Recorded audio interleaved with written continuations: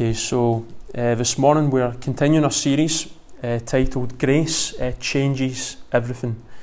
Grace changes everything. Over the last few weeks, we've been looking at Paul's first letter to the church in Corinth, and how Paul's solution to all of the problems that exist within this church, which are many, is one of grace. He believes that they will only get back on track when they understand the grace of God through his Son Jesus and through the reality of his death and resurrection for each one of us. And a few weeks back we looked at a definition of grace. We thought of how grace is the work of God as the grounds for all Christian existence. The only reason that we this morning can profess Jesus as Lord is because of grace, because of the work that we have done, because of the work that he has done in each one of our lives. We are both undeserving and ill-deserving of God's grace, and yet he chooses to love us. He chooses to show mercy and compassion towards each one of us. Grace is such a powerful thing because it's not about performance. It's not about us doing lots of good things to make God happy. It's about freedom. We're free to live for God. We're free to experience his love and his mercy in every single situation of life. It's impossible to be a follower of Jesus and to not understand the reality of grace. And I really do hope that as we journey through this series, that more and more we come to terms with the reality of grace. It's impossible to be a follower of Jesus and to not understand grace. Paul writes about the importance of grace for the Christian in Ephesians 2 in verses 8 to 10, and it will be up on the screen for us. Paul says, "For you are saved by grace through faith, and this is not from yourselves." In other words, you can't make yourself a Christian. It's God who transforms us. It's God who changes us. And Paul continues, "It is God's gift, not from works, so that no one can boast. For we are his workmanship, created in Christ Jesus for good works, which God prepared ahead of time for us to do." So this is grace. It is God's gift towards each one of us. And so if we have faith in Christ today, we do so on the foundation of this amazing gift towards us. There's a couple of indicators that demonstrate that you understand grace in your life. The first one is you're not holding on to past sins or mistakes in your life. Something that you did in the past or something that happened to you, it's affecting you present day. You're looking back and you're holding on to that particular situation or that sin in your life. If you understand grace, then you understand that it's been completely dealt with. It's been cast into the sea of forgetfulness, and you can move forward in joy, in faith, and in freedom.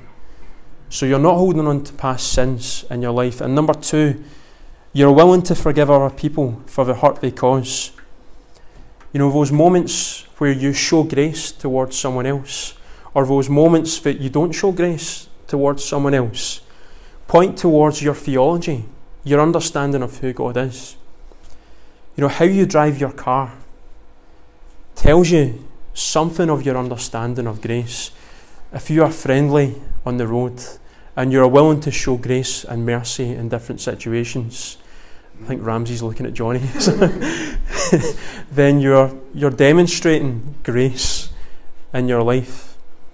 How you treat a waiter or a waitress, even when they mess up, even when they make mistakes, tells me something and tells you something of your understanding of grace. You know, if someone is serving you and they drop something on your table or drop a glass of water down your back, and you respond to that not with anger but you show compassion and love, then that points to something bigger. You've grasped something of God's grace in your life. How you love and support your family, again, tells you something of your understanding of grace. If you're willing to support your family, to love your family, to forgive your family, then it's in light of this bigger picture of God's grace towards you. How you respond to those who hurt you tells you something of your understanding of grace. If someone causes you a lot of pain and difficulty, let's be honest this morning, it is very, very easy for us to respond with aggression or just to get revenge in those situations. But if you understand the reality of God's grace, then through the power of His Holy Spirit, you will respond with grace and mercy to that person. You know, a life of grace is only ever possible when you carry this bigger vision of what God has done for you in your life. A helpful example of just carrying this bigger vision and how it affects your present day is that of a janitor who was working for NASA in the 1960s. And when asked what he was doing, he replied, "I'm putting man in the moon." So the janitor who was working in NASA, when asked what he was doing, said, "I'm putting man in the moon." He had this bigger vision of all that was going on. He wasn't just mopping some floors, he was part of something bigger. And so this bigger vision impacted for the good what it is that he was doing on the ground, literally. The bigger vision drove him to be the best he could possibly be. So if you see the grace of God in your life, then you will live out a grace-filled life in all of the different situations and circumstances that God provides you day to day. And the Corinthians had forgotten this big picture of what God had done. And we know this because of the issues that arise within this letter. Most notably, the opening issue, which is what we're looking at in our passage. So if you have your Bibles, turn with me to 1 Corinthians chapter 1 in verses 10 through to 16. The words are going to be up on the screen. I'm reading from the CSB, the Christian Standard Bible. If you want a physical copy of a Bible, there's some up at the back shelf there. So Paul writes these words for us, and he's writing to the church in Corinth here, but God is speaking to us, and we have opportunity this morning to apply these truths to our life. So 1 Corinthians chapter 1 in verses 10 through to 16. Paul says, "Now I urge you, brothers and sisters, in the name of our Lord Jesus Christ, that all of you agree in what you say, that there be no divisions among you, and that you be united with the same understanding and the same conviction. For it has been reported to me about you, my brothers and sisters, by members of Chloe's people, that there is rivalry among you. What I am saying is this: one of you says, 'I belong to Paul,' or 'I belong to Apollos,' or 'I belong to Cephas,' or 'I belong to Christ.' Is Christ divided? Was Paul crucified for you? Or were you baptized in Paul's name? I thank God that I baptized none of you except Crispus and Gaius, so that no one can say you were baptized in my name. I did in fact baptize the household of Stephanas. Beyond that, I don't recall if I baptized anyone else." Amen. May God bless the reading of His word this morning. And Tuesday morning, I had the privilege of being at Easterhouse Baptist, meeting together with ministers within the East End of Glasgow. And we met for a couple of hours. The whole purpose of our time together was really to pray for each other, to pray for our churches, to pray for the communities that we are a part of, to really pray that God would do a work within the East End of the city.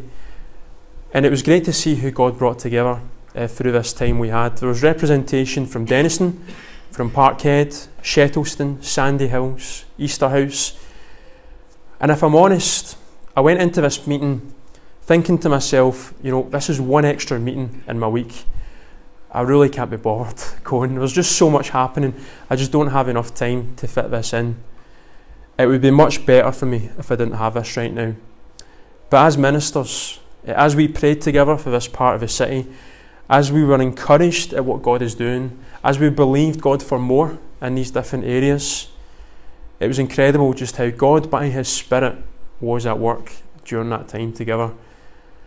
And if I was to describe what was going on in that meeting, I would say there was this genuine, sincere, loving desire from within this group to pray for each other.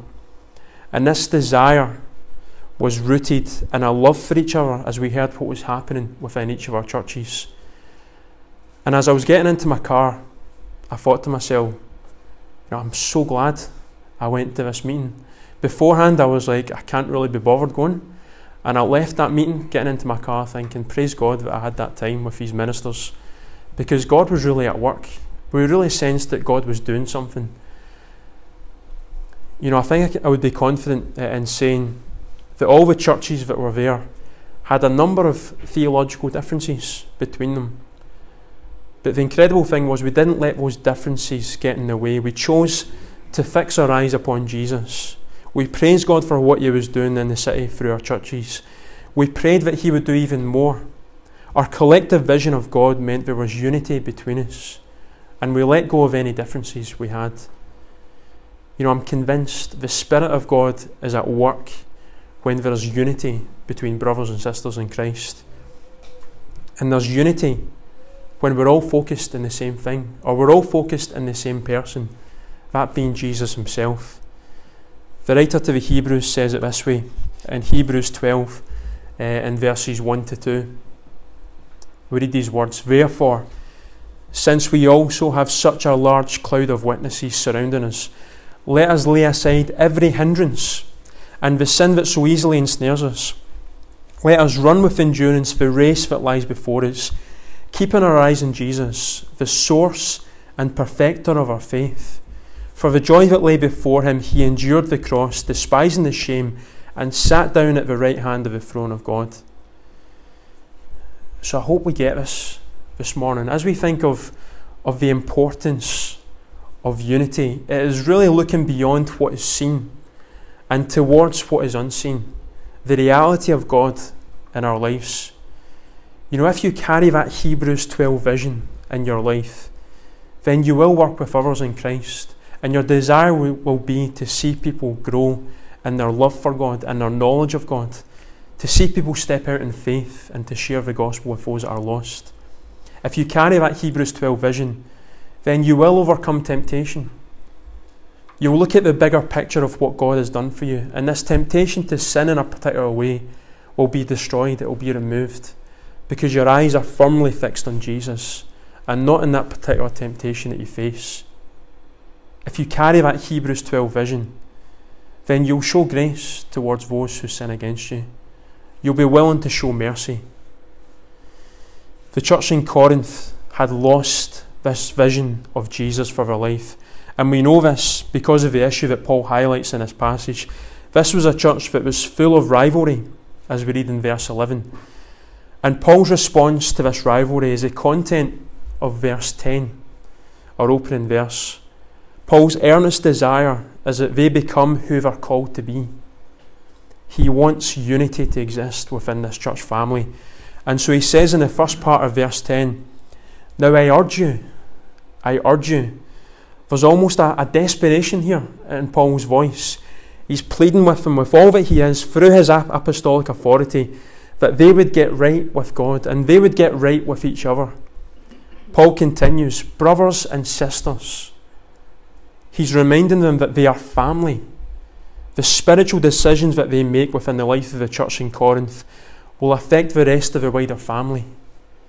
He's wanting them to understand this theological significance of being a part of a church. They are family together, and he is pleading with them. And we read, in the name of our Lord Jesus Christ.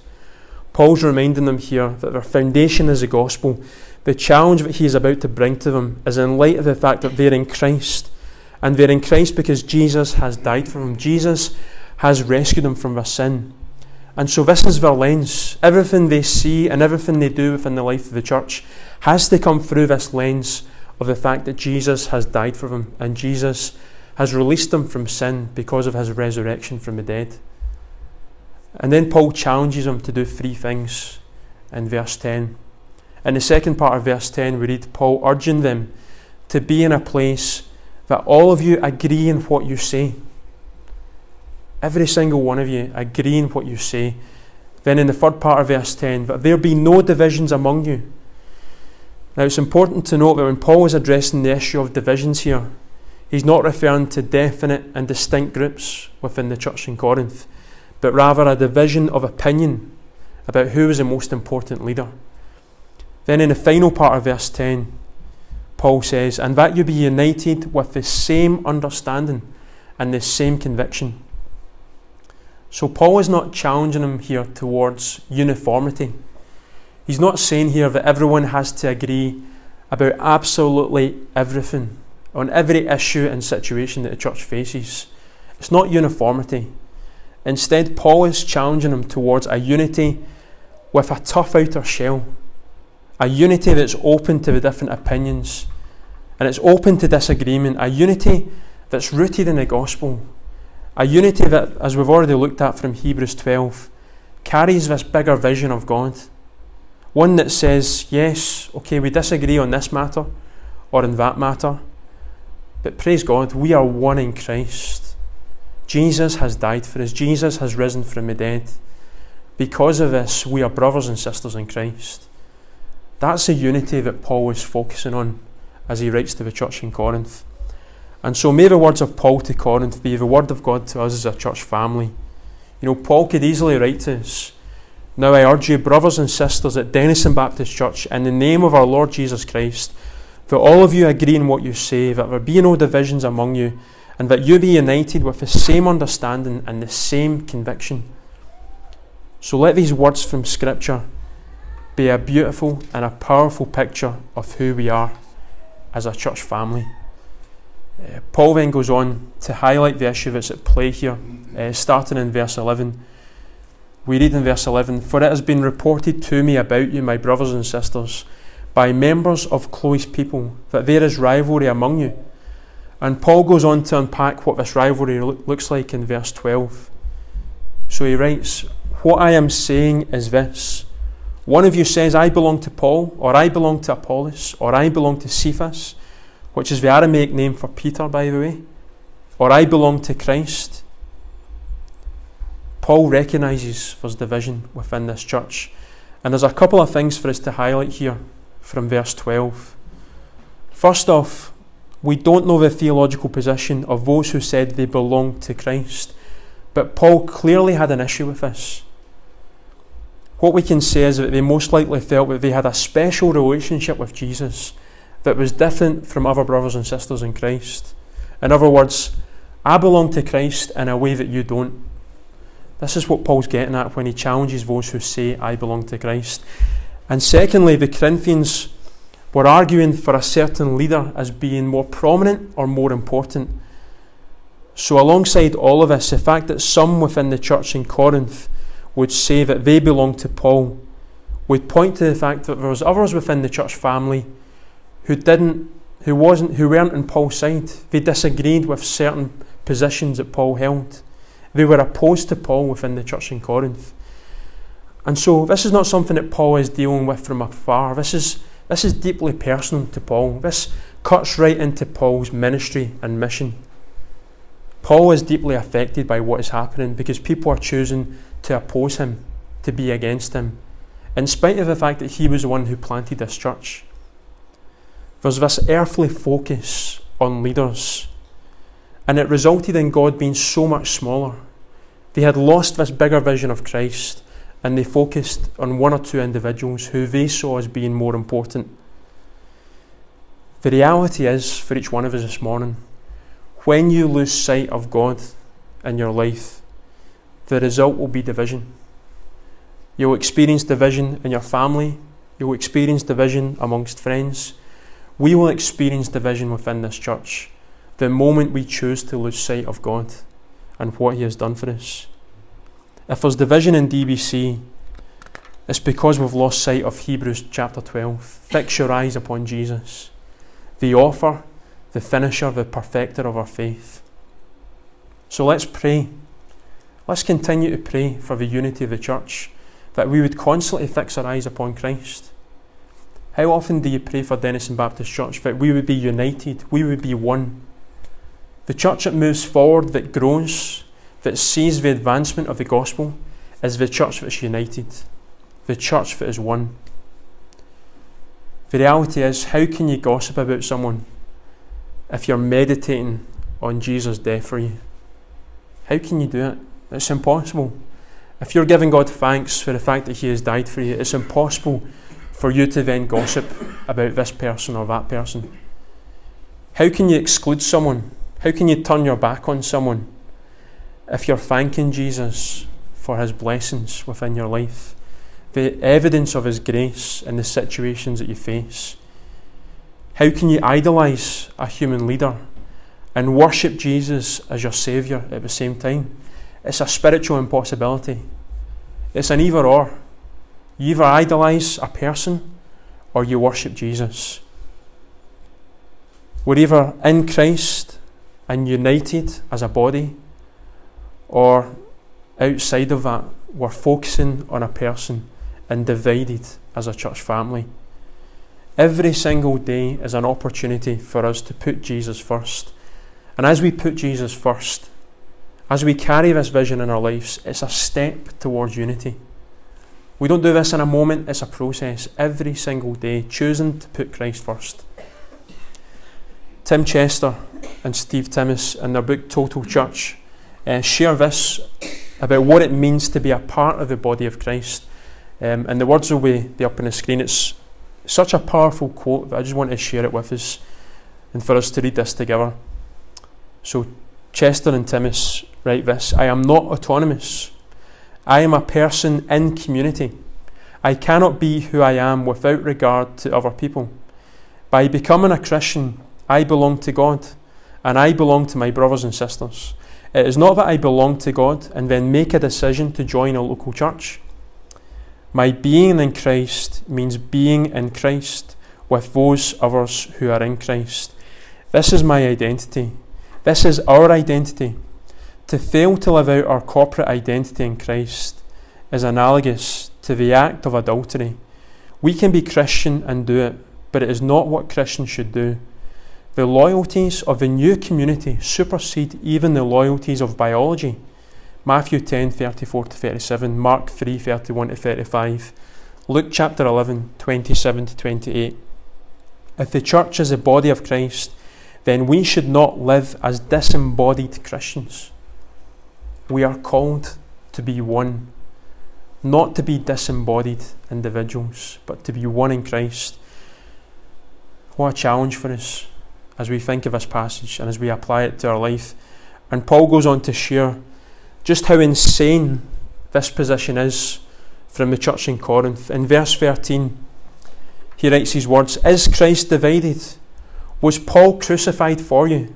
Or were you baptized in Paul's name? He's just kind of highlighting just how illogical it is. Paul's challenge here is follow your position towards its logical conclusion.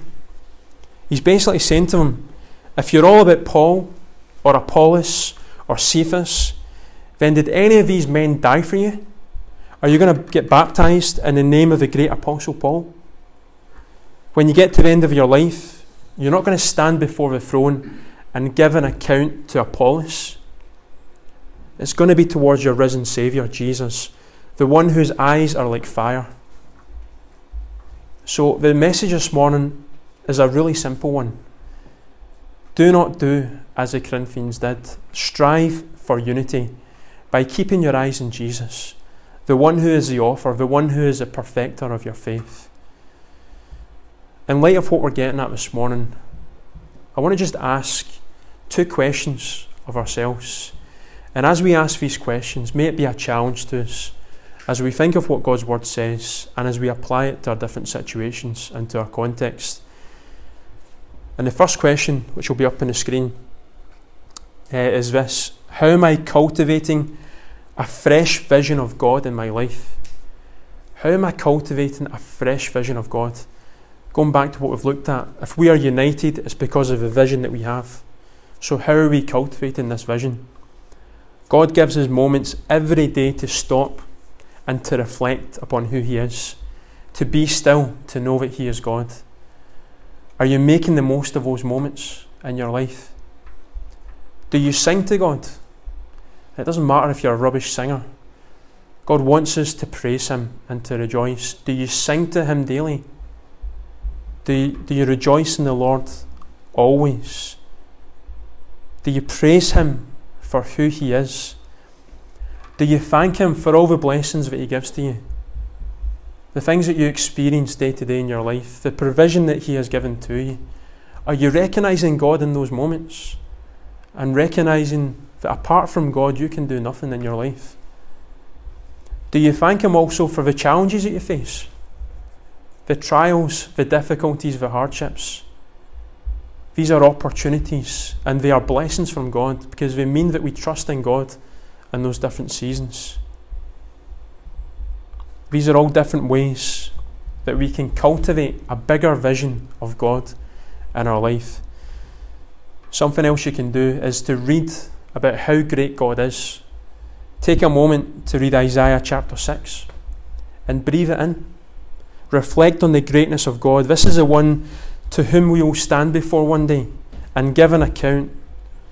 So it will be up on the screen, but I want us just to take a moment to really carry a biblical vision of who God is. And this is something we find in Isaiah chapter 6. Isaiah writes, "In the year that King Uzziah died, I saw the Lord seated on a high and lofty throne, and the hem of his robe filled the temple. Seraphim were standing above him. They each had 6 wings. With 2 they covered their faces, with 2 they covered their feet, and with 2 they flew. And one called to another, Holy, holy, holy is the Lord of armies. His glory fills the whole earth. The foundations of the doorways shook at the sound of their voices, and the temple was filled with smoke." That's an incredible vision that God gives us in His Word. And in many ways, in a good way, that is a scary vision that God gives us. It gives us a healthy perspective of just how big God is and how small we are. May it be a vision that we carry in the midst of all the different situations that we face day to day. Let that vision of God and His greatness captivate your heart. Something you can maybe do is begin your day by reading Isaiah 6 and carrying that vision in your mind and in your heart as you go about your day. Or read the book of Revelation. There are many pictures in Revelation that point to the throne of God and point to God's greatness.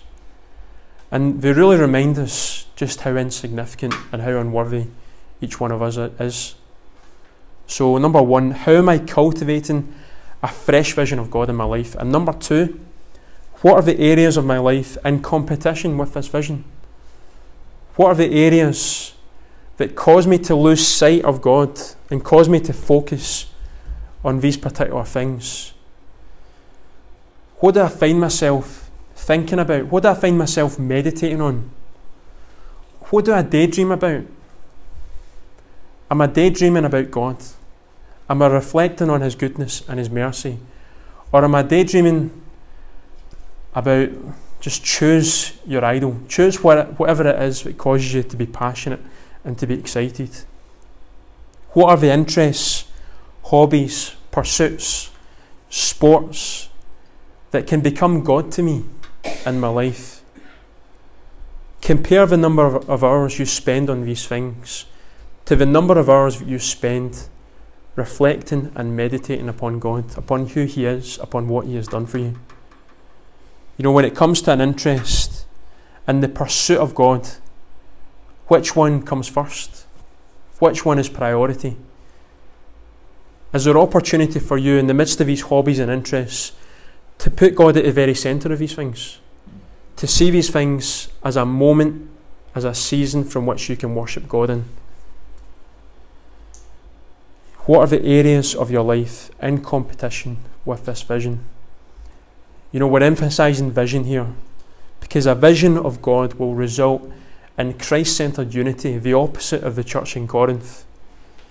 And so is this what you want for yourself and for the church family at Denison Baptist? When we have that unity, we will see God at work in great might and in great power.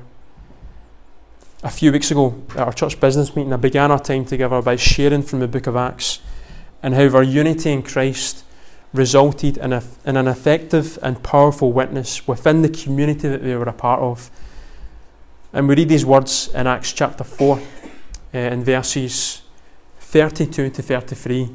It just speaks of a unity that existed in the early church. Now the entire group of those who believed were of one heart and mind, and no one claimed that any of his possessions was his own, but instead they held everything in common. And we see the result of this. With great power, the apostles were given testimony to the resurrection of the Lord Jesus, and great grace was on all of them. This unity, this foundation of unity, resulted in great power. It resulted in lives being transformed. People choosing to put their faith and trust in Christ. I wonder this morning, how much are we desiring to pursue that vision in our lives? Do we long to have that kind of unity within Denison Baptist?